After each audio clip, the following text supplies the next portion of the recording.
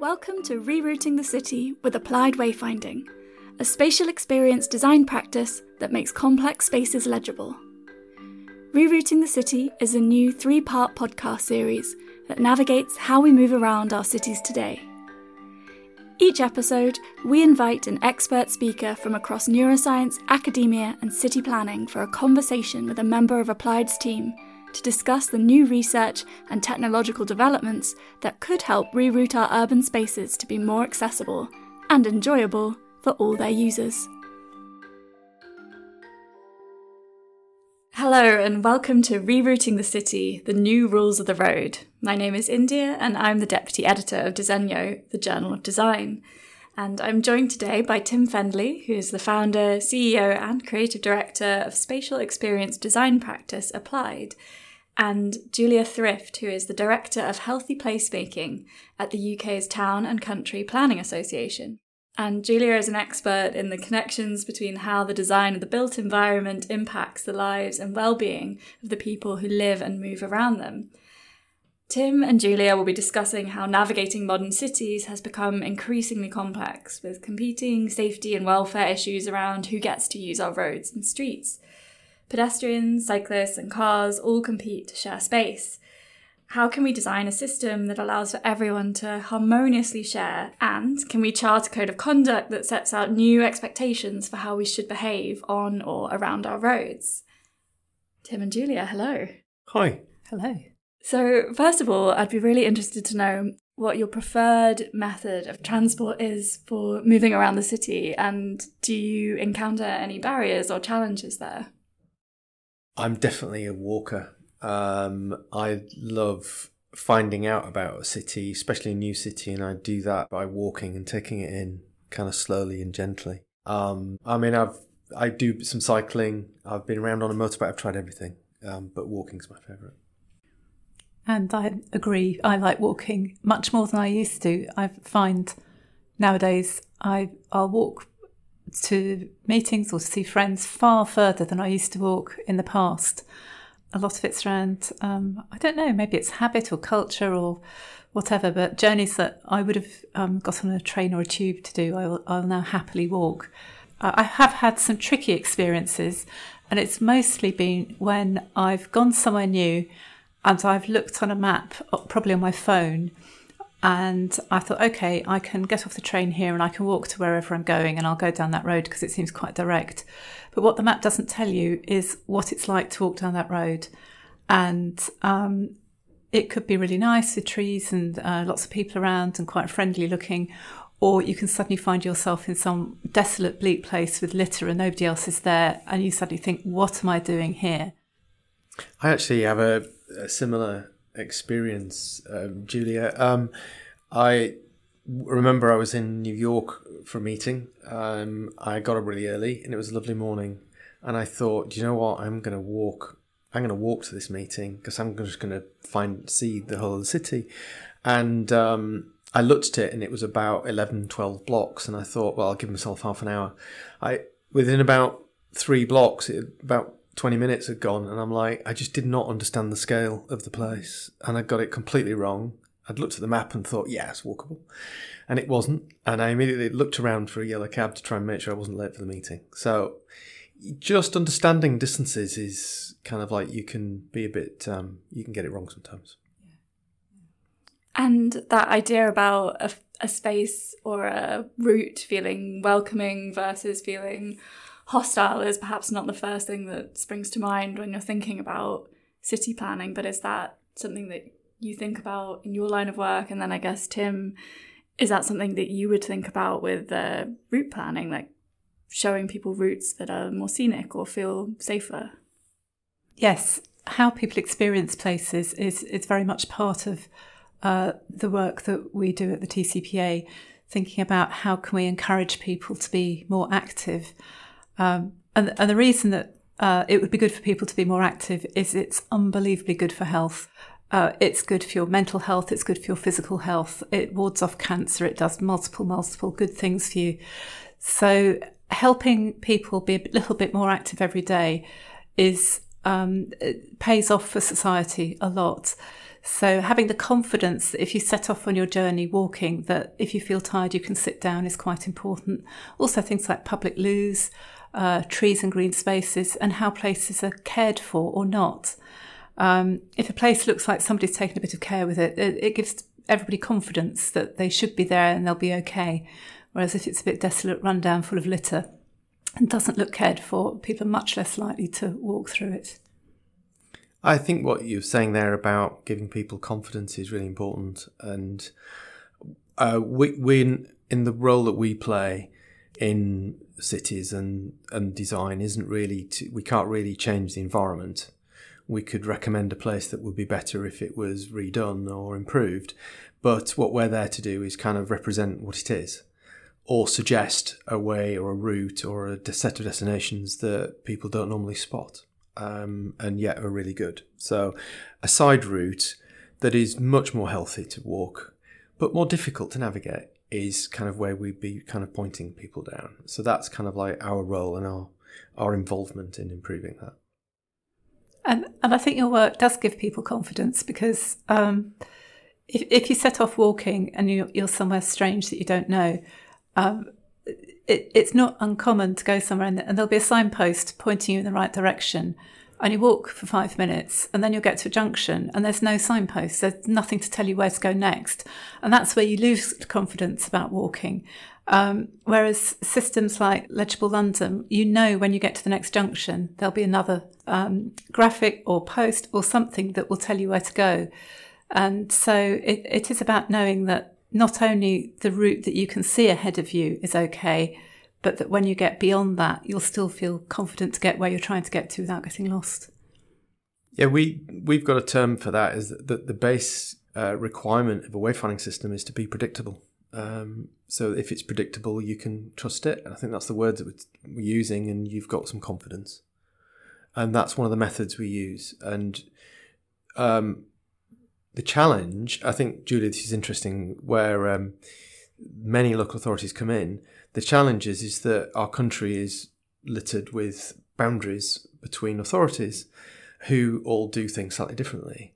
So there is an issue where you wander over a boundary and now the system changes, and therefore that predictability is lost to some extent. It's not always the case. Some systems do work across boundaries, etc. But that is, I think, a challenge for then the individual that I think reduces the amount of activity.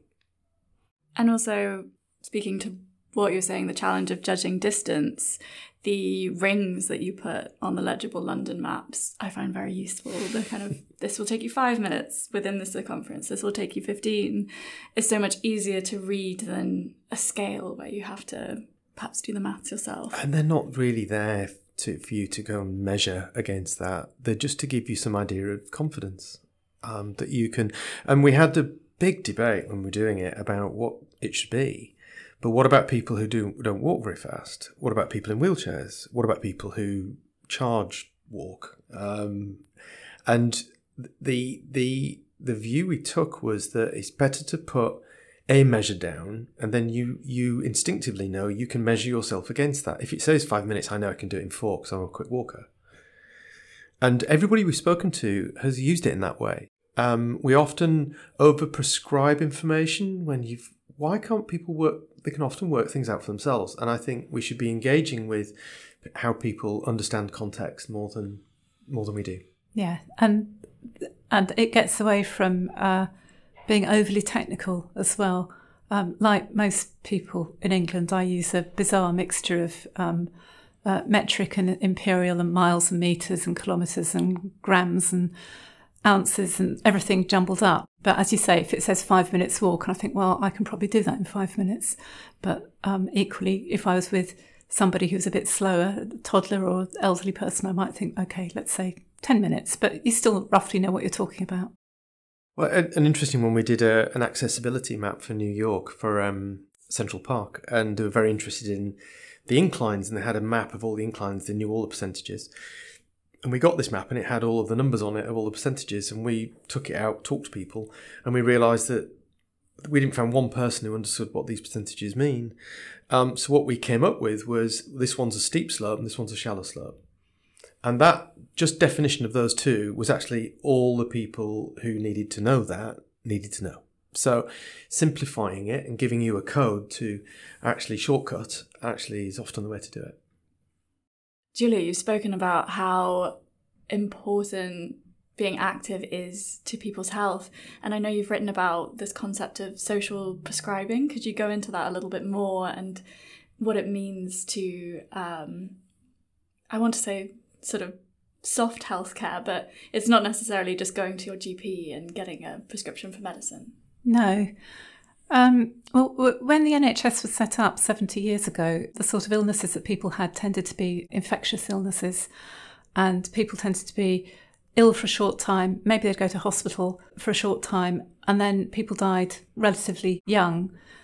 Now, partly because of the NHS and better public health and so on, many people live a lot longer, but we're much more likely to have sort of long-term chronic conditions like diabetes, things that don't kill you necessarily. You might live with them for years.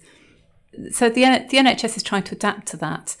But what it means is a lot of people who go and see their doctor, what they don't need is a course of pills. They don't need 3 weeks on a pill and then they'll be better. What they possibly need is to live slightly differently, and they might need encouragement and help to do that. So a classic example might be, I don't know, an elderly man, his wife dies, he's depressed, he doesn't know how to cook, he starts living off takeaways, doesn't go out, doesn't see people, and that's likely to lead to perhaps diabetes, perhaps depression. And if that man goes to his doctor, there isn't really a tablet that's going to solve that problem. But what the doctor might be able to do is say, well, why don't you go along to this club? There's some other men of your age there, and you might make some friends. You might do some cooking classes, start to be able to cook food. And that might be a much better solution than the sort of more traditional medical solutions of tablets and hospitals and things. So the NHS is now much more aware that sometimes what patients need is not tablets and healthcare, it's more clubs, social activities, friendships, because having good friends is really good for our health. Having someone to speak to is good for your health, but also we tend to encourage each other. So you might not feel confident about walking around the park on your own, or walking to the park on your own. But if you've got a mate with you who says, oh, come on, you can do it, let's just go along together, that encourages you. So that's what social prescribing is about. It's getting away from really medical stuff, unless that's what somebody needs, and helping people change their lives to live healthier lives with different methods such as clubs and that sort of support. And I think it's interesting that you've used examples there of an elderly man or perhaps someone who might feel not confident walking in a space like a park. So we probably assume that was someone who wasn't a cisgender white man. Tim, I'd be really interested to know, do you think about with wayfinding projects, the routes or the ways of getting around for people that might not have the kind of physical or social confidence to get around? It really has raised up in many of the recent years, but really it should be designing for those people first from the beginning. They're the people we should design for, because if it works for them, it'll work for everybody. I don't see it as, I really don't think it should be an add-on. It shouldn't be, let's do this as well. It should be, that's how you should design it. And I think the way to do that is to engage and listen and find out. So we've recently done some focus groups with a group of people aged over 60, wanting to know how can they be more active. Julia, I love that idea of prescribing activity. And they don't want to cycle. They've done that. Many of them were cyclists, but they're too old to do that now, and because they're worried about falling off. Nobody else's fault, just they might, and they don't want to fall because that means hospital. They don't like that. But what struck us was there are many walking and cycling paths near where we were that they want to use, and they were saying they don't like using them. They don't go on these walking cycling paths because of the speed of the cyclists on the paths. And I think I hadn't thought of that. I'm not of that group yet. I'm getting there. But I hadn't thought of that as an issue until we talked to them. And then I realised how I don't believe the cyclists are trying to make it difficult for people, but inadvertently, there's a lack of ways in which they are interacting is causing that group that we really want active to be less active. And I think that's fixable, actually. For one reason or another, a lot of public spaces have been designed for basically fit and healthy men, often designed by fit and healthy men. I don't think that's actually the problem, because as you've just demonstrated, there's nothing to stop anyone going and talking to other people who are different from them and asking what their experiences are. But perhaps in the past that hasn't happened. And so we've got a lot of public spaces that work for actually a very small minority of the population. They often don't work if you're pregnant and you need somewhere to sit down. There aren't enough public loos around, which affects a huge proportion of the population. Many older people say they won't go out for a walk because they're worried that there won't be a public loo wherever they're going. Equally, if you've got toddlers, if you've got babies, can you get about?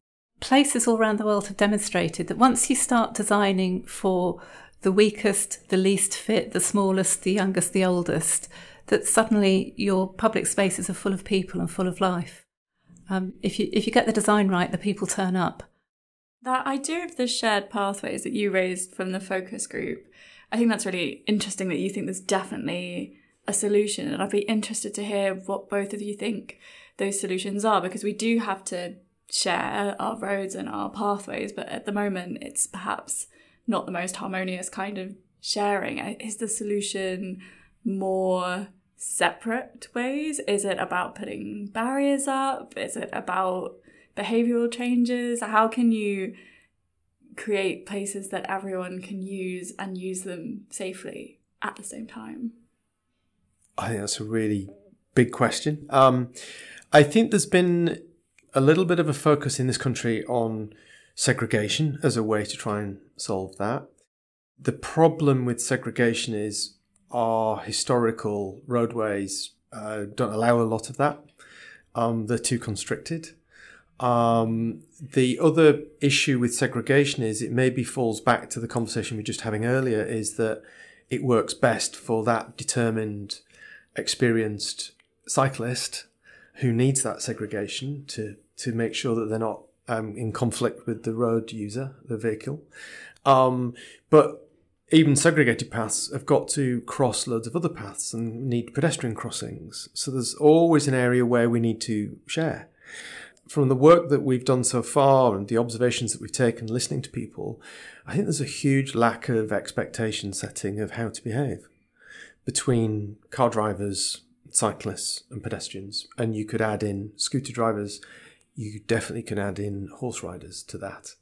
And there are some highway code guides that help us there. Recently they've republished which one's who's the important hierarchy. I think that was just restating what the highway code says. I don't think that was a change. But it shows you that there's a lack of communication. Where are the public information films to tell us this is how you do this? We used to have those. I'm dating myself when growing up, but we had Charlie and telling us what not to do.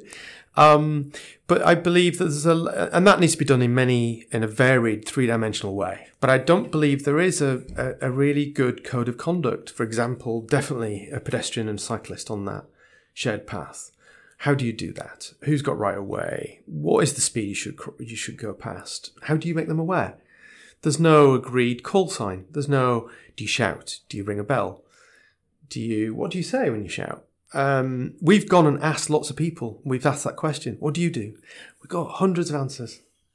Some people go, I don't ring a bell. I think it's rude to do that. I go, what do you do? I go, well, I try and shout at them and say, I'm coming up on your right. And they turn around and go, what are you talking about? So it's kind of like everybody's kind of awkward. We're all dancing poorly. And there are examples where we dance well. So, for example, you've probably all gone down the escalators in London Underground and it says, please stand on the right. Nearly everybody does that. And whoever doesn't often just get tapped on the shoulder and say, excuse me, it's just you stand on the right. And conflict is avoided. I completely agree with what Tim says. And it's really complicated. Even among cyclists, there's a difference between someone commuting to work, trying to go really, really fast, and a 5-year-old going to school on their bike. So even just having separated bike routes and paths doesn't necessarily solve the problem. There are probably some things we can do in terms of designing infrastructure and making sure that there are some routes that are definitely for people cycling very, very fast, and they make that clear. But there will be some places where we all have to share, and so we do need to think about how we do that. And I love the idea of some sort of public information posters or adverts. Just you mentioned, Tim, on the tube that people do stand on the right, but there are little signs saying please stand on the right. Whereas when we're out in the wild, in the open space of the town or city centre, there's nothing really suggesting how you behave. Maybe something saying put your litter in this bin, but not much more than that.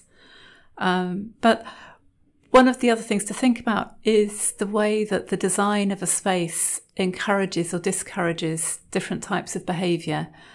And if somewhere is designed with care and it's looked after and it's a place that we might feel proud of, I think we behave slightly differently from somewhere that's perhaps a bit fortified and with horrible lighting and barbed wire and things like that, where it feels a bit more aggressive. So designers are brilliant at giving us sort of unspoken cues and signals about what sort of space we're in. Yes, we probably do need a conversation about this, and we do need some public information signs, and we also need to allow designers to create spaces that will suggest to us how we might behave in them. And you mentioned the highway code getting republished there, Tim. I think it's good to state who actually has priority, because not many people know. It is pedestrians. Absolutely. It's pedestrians first, then cyclists, then cars. Mm-hmm. Actually, I think it's horses first. And then cars are at the bottom. I'm going to go and check. I should know that, shouldn't I? You were talking there, Julia, about places looking welcoming. I think one of the things that is difficult about cities here nowadays is that there is this sense of hostile architecture. You're talking about seating. There are so few places to sit, but they tend to get taken out because people think that it'll encourage loitering or antisocial behaviour, or, God forbid, a homeless person might sit down there. So they make seats uncomfortable, but that also means that someone will be less able to sit down there or won't find anywhere to sit at all. Similarly, the kind of these sound devices that some places put up to discourage younger people from gathering there. How can that be combated? Is that something that can happen at a local planning level, or does that sort of thing, is that insisted upon by certain businesses and there's nothing you can do about it? Well, it depends. In the past, most public space was owned by the council and they were able to have some influence over it.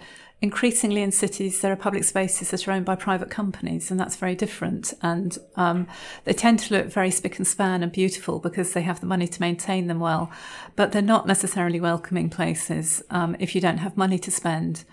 So they are a separate and quite difficult category, I think. But generally speaking, most public spaces are managed by the local council. And there are things that the council can do. Lots of councils are realising that their populations aren't as healthy as they could be and want to make a real effort to create healthier places. And in this country, there is a big problem with people being off sick. We've got 2.5 million people out of work due to long-term sickness. And economists are starting to realise that one of the reasons that the UK has quite a particularly low productivity is because a lot of people aren't well, and that either they're not working, or when they are working, they're not working at full capacity because they're ill. So the link between keeping people healthy and having a thriving economy is much more recognised than it was, and some councils are now prioritising healthy placemaking. And if they put that into their local council plan, that they want to make sure that they create places where it's easy for everybody to be healthy, then that can filter down through all the different things they do, including planning. And they can get that into their local plan, which shapes all of the development that will take place in that place. So, for instance, if a developer's putting in a planning application, the council can then assess it and say, well, does it meet our criteria for healthy buildings and healthy places? So there are things that councils can do. And it's starting to be recognised that enabling people to be active in their day-to-day lives is a huge public health issue, and it's affecting the NHS. And at the moment, it costs about $1 billion a year. That the amount of physical inactivity, that people aren't being active, costs the NHS about $1 billion a year. So it's far cheaper to invest in prevention and invest in helping people stay healthy and active, rather than waiting till they get very ill and then expecting the NHS to treat them. Can I ask a question, Julia?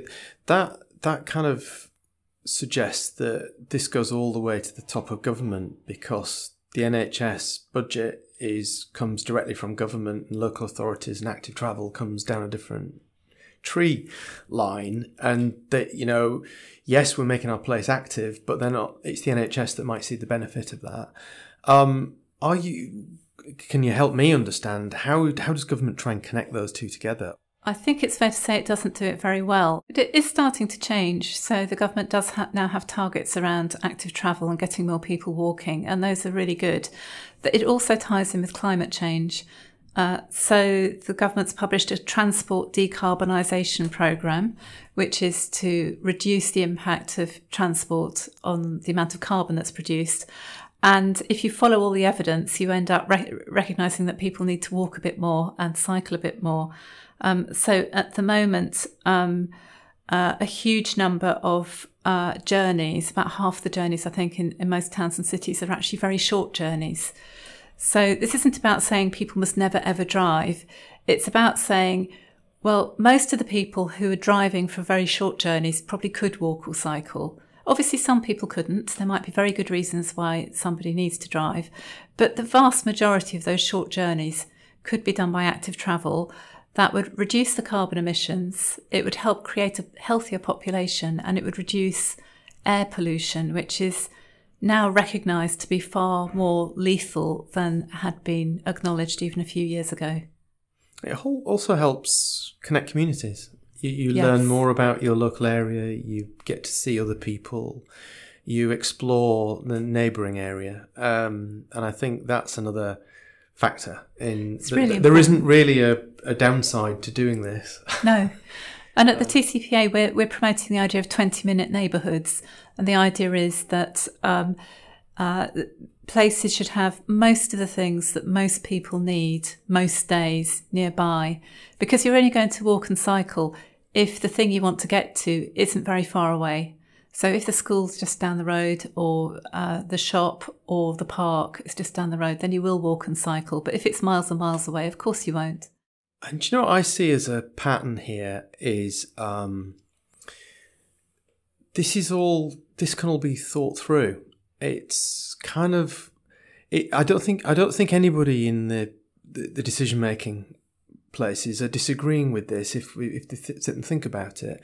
I think it's not been thought about. It's not been presented as a case in the right way, or because I can see it on a micro scale as well as the way you described it on a macro scale.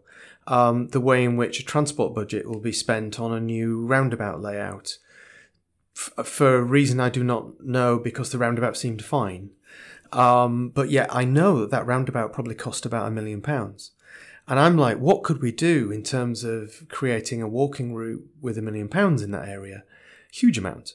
Yeah. And I'm like, that's just a matter of where the council has seen its priorities need to go. And I believe the people in the council are doing the best job based on what those priorities are. I see people doing really good work and really, really care about what they're doing. But if it's not for the right end, we've not set the right objective, it's not going to deliver on what UK PLC needs. No. Which is, as you taught, I think that was fascinating, because I think this actually isn't, you could change this in 5 years. If you have a look and see what's happened in Paris, it has been about 5 years. They've really transformed the city into one where walking and cycling are a pleasure.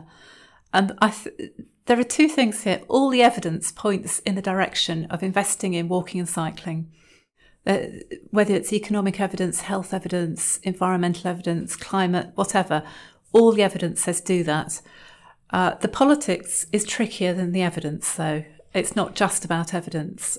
And that's where we tend to get a bit stuck. But it is about shifting the investment to follow the evidence. And I was looking into how much we spend on roads, and the best figure I could find was that the UK spends about £11 billion a year on roads. And in terms of how much we spend on active travel, walking and cycling, it was about 6.6 billion over 10 years. So walking and cycling is really sort of getting the crumbs from the table. So even if the spending was shifted by 20%, then that would be a huge increase in the budget for making pavements nice and flat and wide, for having benches, for having public loos, for having better signage and wayfinding. So it could be done. But the politics is tricky because we have short-term political cycles, and the healthy population that might arise from this wouldn't be healthy for the next few years. And meanwhile, there'll be an election, and there'll be people who drive cars making a big fuss.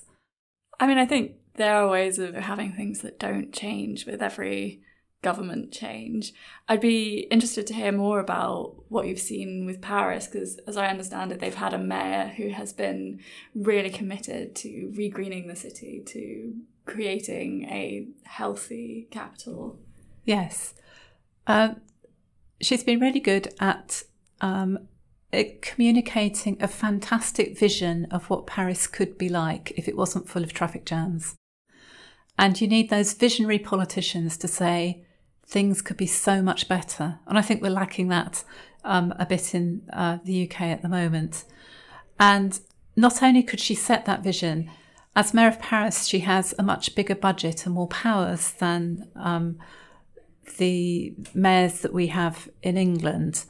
We live in a very centralised country, and it's actually very difficult for local mayors to do as much as they might want to. So in Paris, the mayor has a lot of power to make changes. She's given each little community neighbourhood area money to spend. So she said to them, okay, you know, what's in your area? What's missing in your area? This idea of having a 20-minute neighbourhood, or in Paris, it's the 15-minute neighbourhood. And she'll say, well, what do you need? And people say, well, you know, we really don't like this. It's not working for us, or we need one of those. And they get a budget to make that happen. And the other thing that she's been able to do is make sure that it works for everybody. So lots of people in Paris live in small flats. They don't have gardens. They don't have spaces to go outside. And she's done fantastic things like there was a dreary little road along the edge of the River Seine. I think it was some sort of access road. It was just a bit of tarmac. And she turned it into a beach. So there's sunbeds, there's palm trees, there's water spray, there's cafes.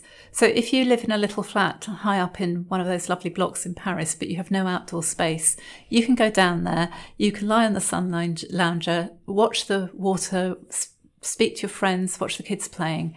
So what she's done by taking that road away is she's provided something that benefits everybody. And so it's not just about taking something away, it's about giving something back that's even better. And that's the narrative that I think we need to have here, because when you do create places that are walkable, where you bump into people, where you can sit down and have a chat, people love them.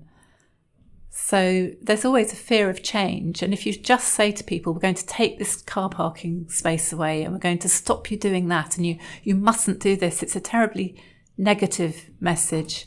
Whereas what Mayor Anne Hidalgo has been able to provide is this really positive vision for the future.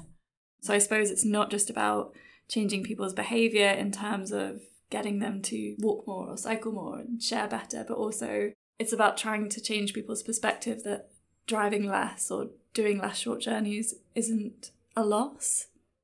Yeah, it's a bit carrot and stick though, isn't it? So all stick and what you can't do, or having charges works to a point, but creates difficulties. And where are the carrots? Where are the positive moves?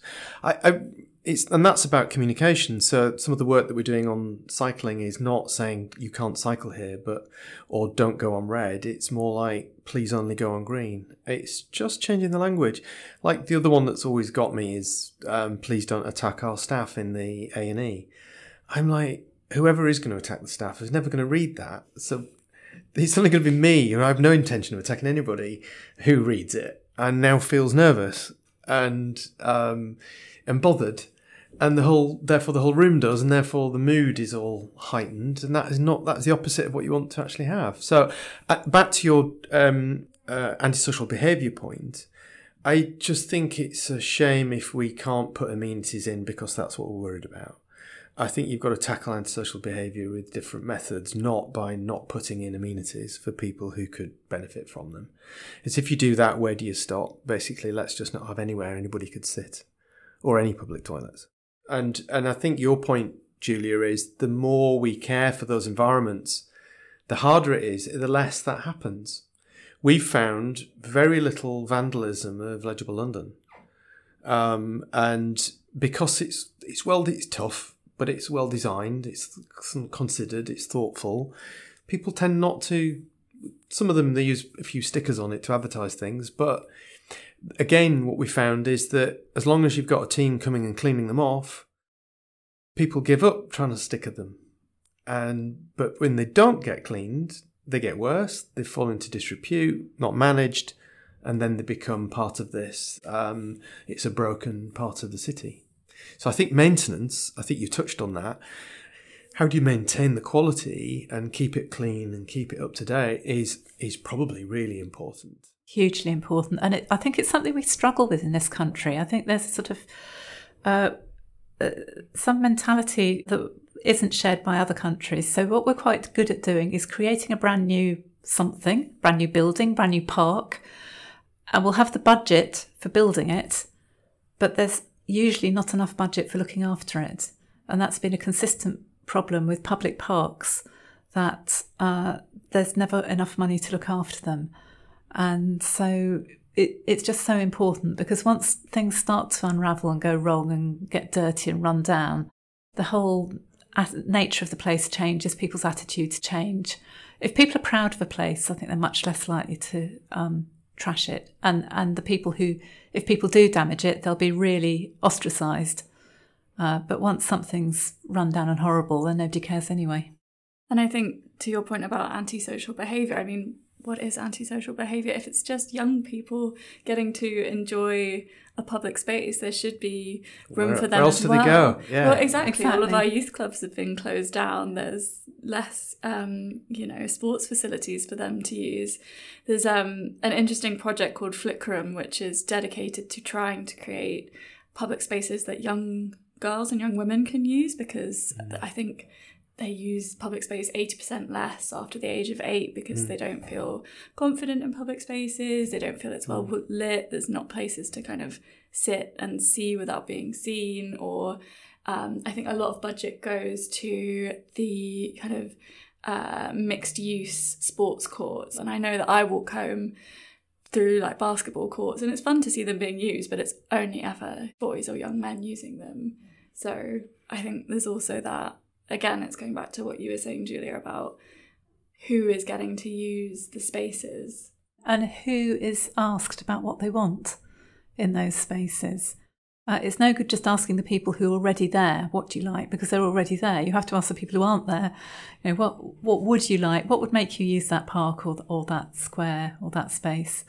Unless we do that, we're going to continue investing in the people who already have what they want, and not investing in the people who perhaps need it a bit more. And back to that point we made about the speed cyclists and putting elder walkers off. There's been a very vocal cycling community that's made some really good strides. And I don't think at the detriment of wanting to be at the detriment of pedestrians, but that isn't necessarily always the impact. And how do we look after these people who don't have a loud voice? I think is something that as a society we should be caring for.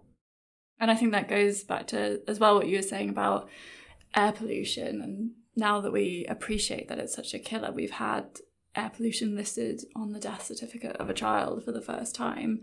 And that was because her mother has been lobbying for that. But we also know that air pollution doesn't affect everyone equally. You're more likely to be exposed to it if you're living in a less kind of economically strong part of the city. We also know that those particulates hit children so much worse because they're lower to the ground. Like if you're in a pram, you're in the absolute worst possible position to get a face full of fumes. I've got an observation here about what might be missing or a way of tackling this. Is everything we've talked about is kind of invisible. Air pollution is invisible. Lack of activity is invisible. The fact that it's not there means you don't see it. And I've always been interested as a designer that how can we make some of these factors more visible? Because then what I've noticed with people is that when it's obvious and in front of them, they will respond and do something about that. And I think one of the problems we've got with climate change is for years we've been told it's going to get worse. I feel we can all agree we're starting to see more dramatic weather events. So we're starting to realise it's becoming a bit more visible. And it's kind of human nature to only respond when it's actually right in front of us, if you look historically. So I'm, as a designer, I'm always thinking, how can I help make it a bit more visible as an issue? Like with air quality, I did some work on how can we produce live maps of what's the air quality so that you can look at that and go, oh, blimey, I didn't realise this invisible atmosphere out there. And it's the same with active travel. If there's a way of getting that data more out there, more easy to understand really quickly, I think it would help. I think you're absolutely right. And when we work with councils at the TCPA, we're often invited in by the public health team to talk to the planners and transport planners and other people there. And often what we do is we ask the public health team for their data about public health, but to show it on a map. And they've got all this data in the public health teams. They've got fantastic data and fantastic maps. But the planners don't often see that data, and the councillors don't often see that data. But if you show a map of the area, in every place in the country, there'll be some parts of that council area where people are quite healthy, air pollution's quite low, they're probably quite well off, they've got some nice parks. There'll be other parts on that map where everything is much more negative. People are much less healthy, there's probably really high air pollution, probably not much green space, and you can see where the problems are concentrated. And once you see it on a map, and people say, oh yes, yeah, of course, that makes sense. But then you can say, well, okay, as this area changes and develops, how are you going to make sure that the benefits go to those places where things are worse at the moment? And then you can start to have a conversation and say, well, we've got this big development coming in and it's going to go there, but what could we do to benefit that area there? And you can start having those conversations. So putting things on maps is brilliant because as soon as people see it, then you can start having that conversation. And those are going to have the biggest impact. Yes. The areas that are the lowest are going to get the benefit quicker. Yes. If you're trying to get a healthier population, you need to focus on the people with the worst health. Because if you've got somebody who's already really healthy and you make them 1% healthier, 5% healthier, it doesn't make much difference to them or to the NHS. But if you've got somebody who's really unhealthy and you can make them 5 or 10% healthier, that can have a big impact on their life, can really improve their life, and they'll need the NHS less. So we need to focus on the people and the places where health is worst. And one of the things I've learnt from working alongside people in public health over the years is that every place is different and every community is different. And places are really complicated. They're systems of systems. And if you tinker with one thing, you can have really unexpected results somewhere else. So if you're trying to change a place, much better to work with the people who are there, to try things out, and if it doesn't work, change it, to listen to people, to go through an iterative process. And that means that you have to say that sometimes if it doesn't work, that's fine. That's part of the process. But that can be quite difficult in councils which are democracies, because there's always, a local paper saying, you spent £3,000 on this thing and now you've scrapped it. It didn't work. You failed. And we've got to get over that and help people understand that trying things out is fine. And I think some of the controversies around low traffic neighbourhoods are a little bit about, you did this and it didn't work. You failed. Whereas there have been low traffic neighbourhoods for years and years and years, and nobody bats an eyelid. And, some of the ones that were put in recently, there's one where I lived, and it was pretty good, but there was one bit that was really, really annoying and everyone was very cross about it. Well, the council moved it. They left the rest of it and everybody's fine with it now. And we have to be able to allow councils in particular to try things out and not see that if they have to change it in a year's time, not tell them that they failed, but say, great, you're learning. But that is an example of being agile. But councils don't normally behave in an agile way. They're not brought up that way. They're not designed that way. And I get that. And I don't think there's anything they're doing wrong. But some of these things are much better implemented in an agile way. In other words, we're going to put this in for a trial and we're going to really listen to the reactions to that trial. The problem is, realistically, many councils can't do that. And when we were researching our guide to creating 20-minute neighbourhoods, we spoke to the council in Paris and in Melbourne, Australia, and in Portland, Oregon, to find out what they'd done and what we could learn from them. And it was so obvious that the resources they had were much greater than councils in this country. They were working much more closely with their communities. They were involving people in the process much more. And it's just very, very difficult to do that in the situation we're in, with councils really struggling at the moment. We do a lot of work in the US, and we do work with a lot of mayors. The power a mayor has in the US is they really run that city. And they live and die by the success of what they say. They determine the local taxes. We worked in Cleveland, and it wanted to encourage business tourism. So it raised, I'm not sure how much, $1 income tax on the local taxes, and it raised $1 billion to create a huge, huge conference centre and loads of facilities. It changed the planning laws to allow loads of new hotels to come up. And so it basically went, well, we've got to compete with other cities. We're going to do something about this. And I found it's kind of like the alternative is Detroit, where the council completely ran out of money and had to fire police people and teachers and turn off the lights. And the federal government wasn't there to help them. So you're a little bit on your own. But that sense of, again, responsibility for a leader of a city, I think is democracy, and is actually quite healthy, obviously with those downsides if you could manage them. But I think we're way too centralised and having to follow centralised government kind of guides where they're actually not feeling the pain of what the issues are. Yeah, I'd agree. And every communities want different things. And that, again, with our 20-minute neighbourhood work, it's not about imposing something on every community. It's about going to places and saying, does your neighbourhood work for you? And if not, what do you need?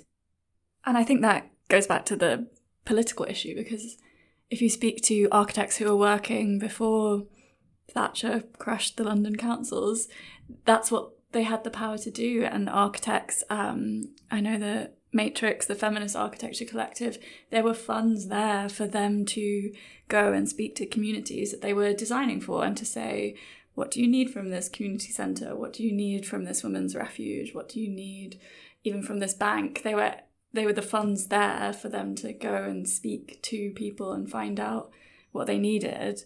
But we have lost that, and the current system has become very convoluted and difficult, and the councils don't have the independence to do that. No, there's a real risk that but if you starve something of funds, then it doesn't work very well. And then it's easy to turn around and say, well, that's a load of rubbish, it doesn't work very well. And there's a risk with that. If we want to have really good places and a healthy population, we need to invest in it. And that That doesn't necessarily mean we need more money. We just need to think more carefully about how we spend the money we've got, I think. I think we've come to a quite serious and... We've solved some problems of the world. We have. If everyone just listened to us and put this podcast into action, everything would be fixed. Tim and Julia, thank you so much. I just wanted to ask, is there something that you can go out and do today that will lead to a healthier lifestyle or a healthier city? Just something small. I think we need to make places a bit more fun. And that can be really small things. It can be mosaics and images, and just places don't have to be all serious. There can be interesting little details that make you smile. We need more of those. I'm going to go on a different tack and just say, that journey that you always do that you don't think about, just go a different way and go and experience something differently. Great. Thank you both so much. Thank you. Thank you.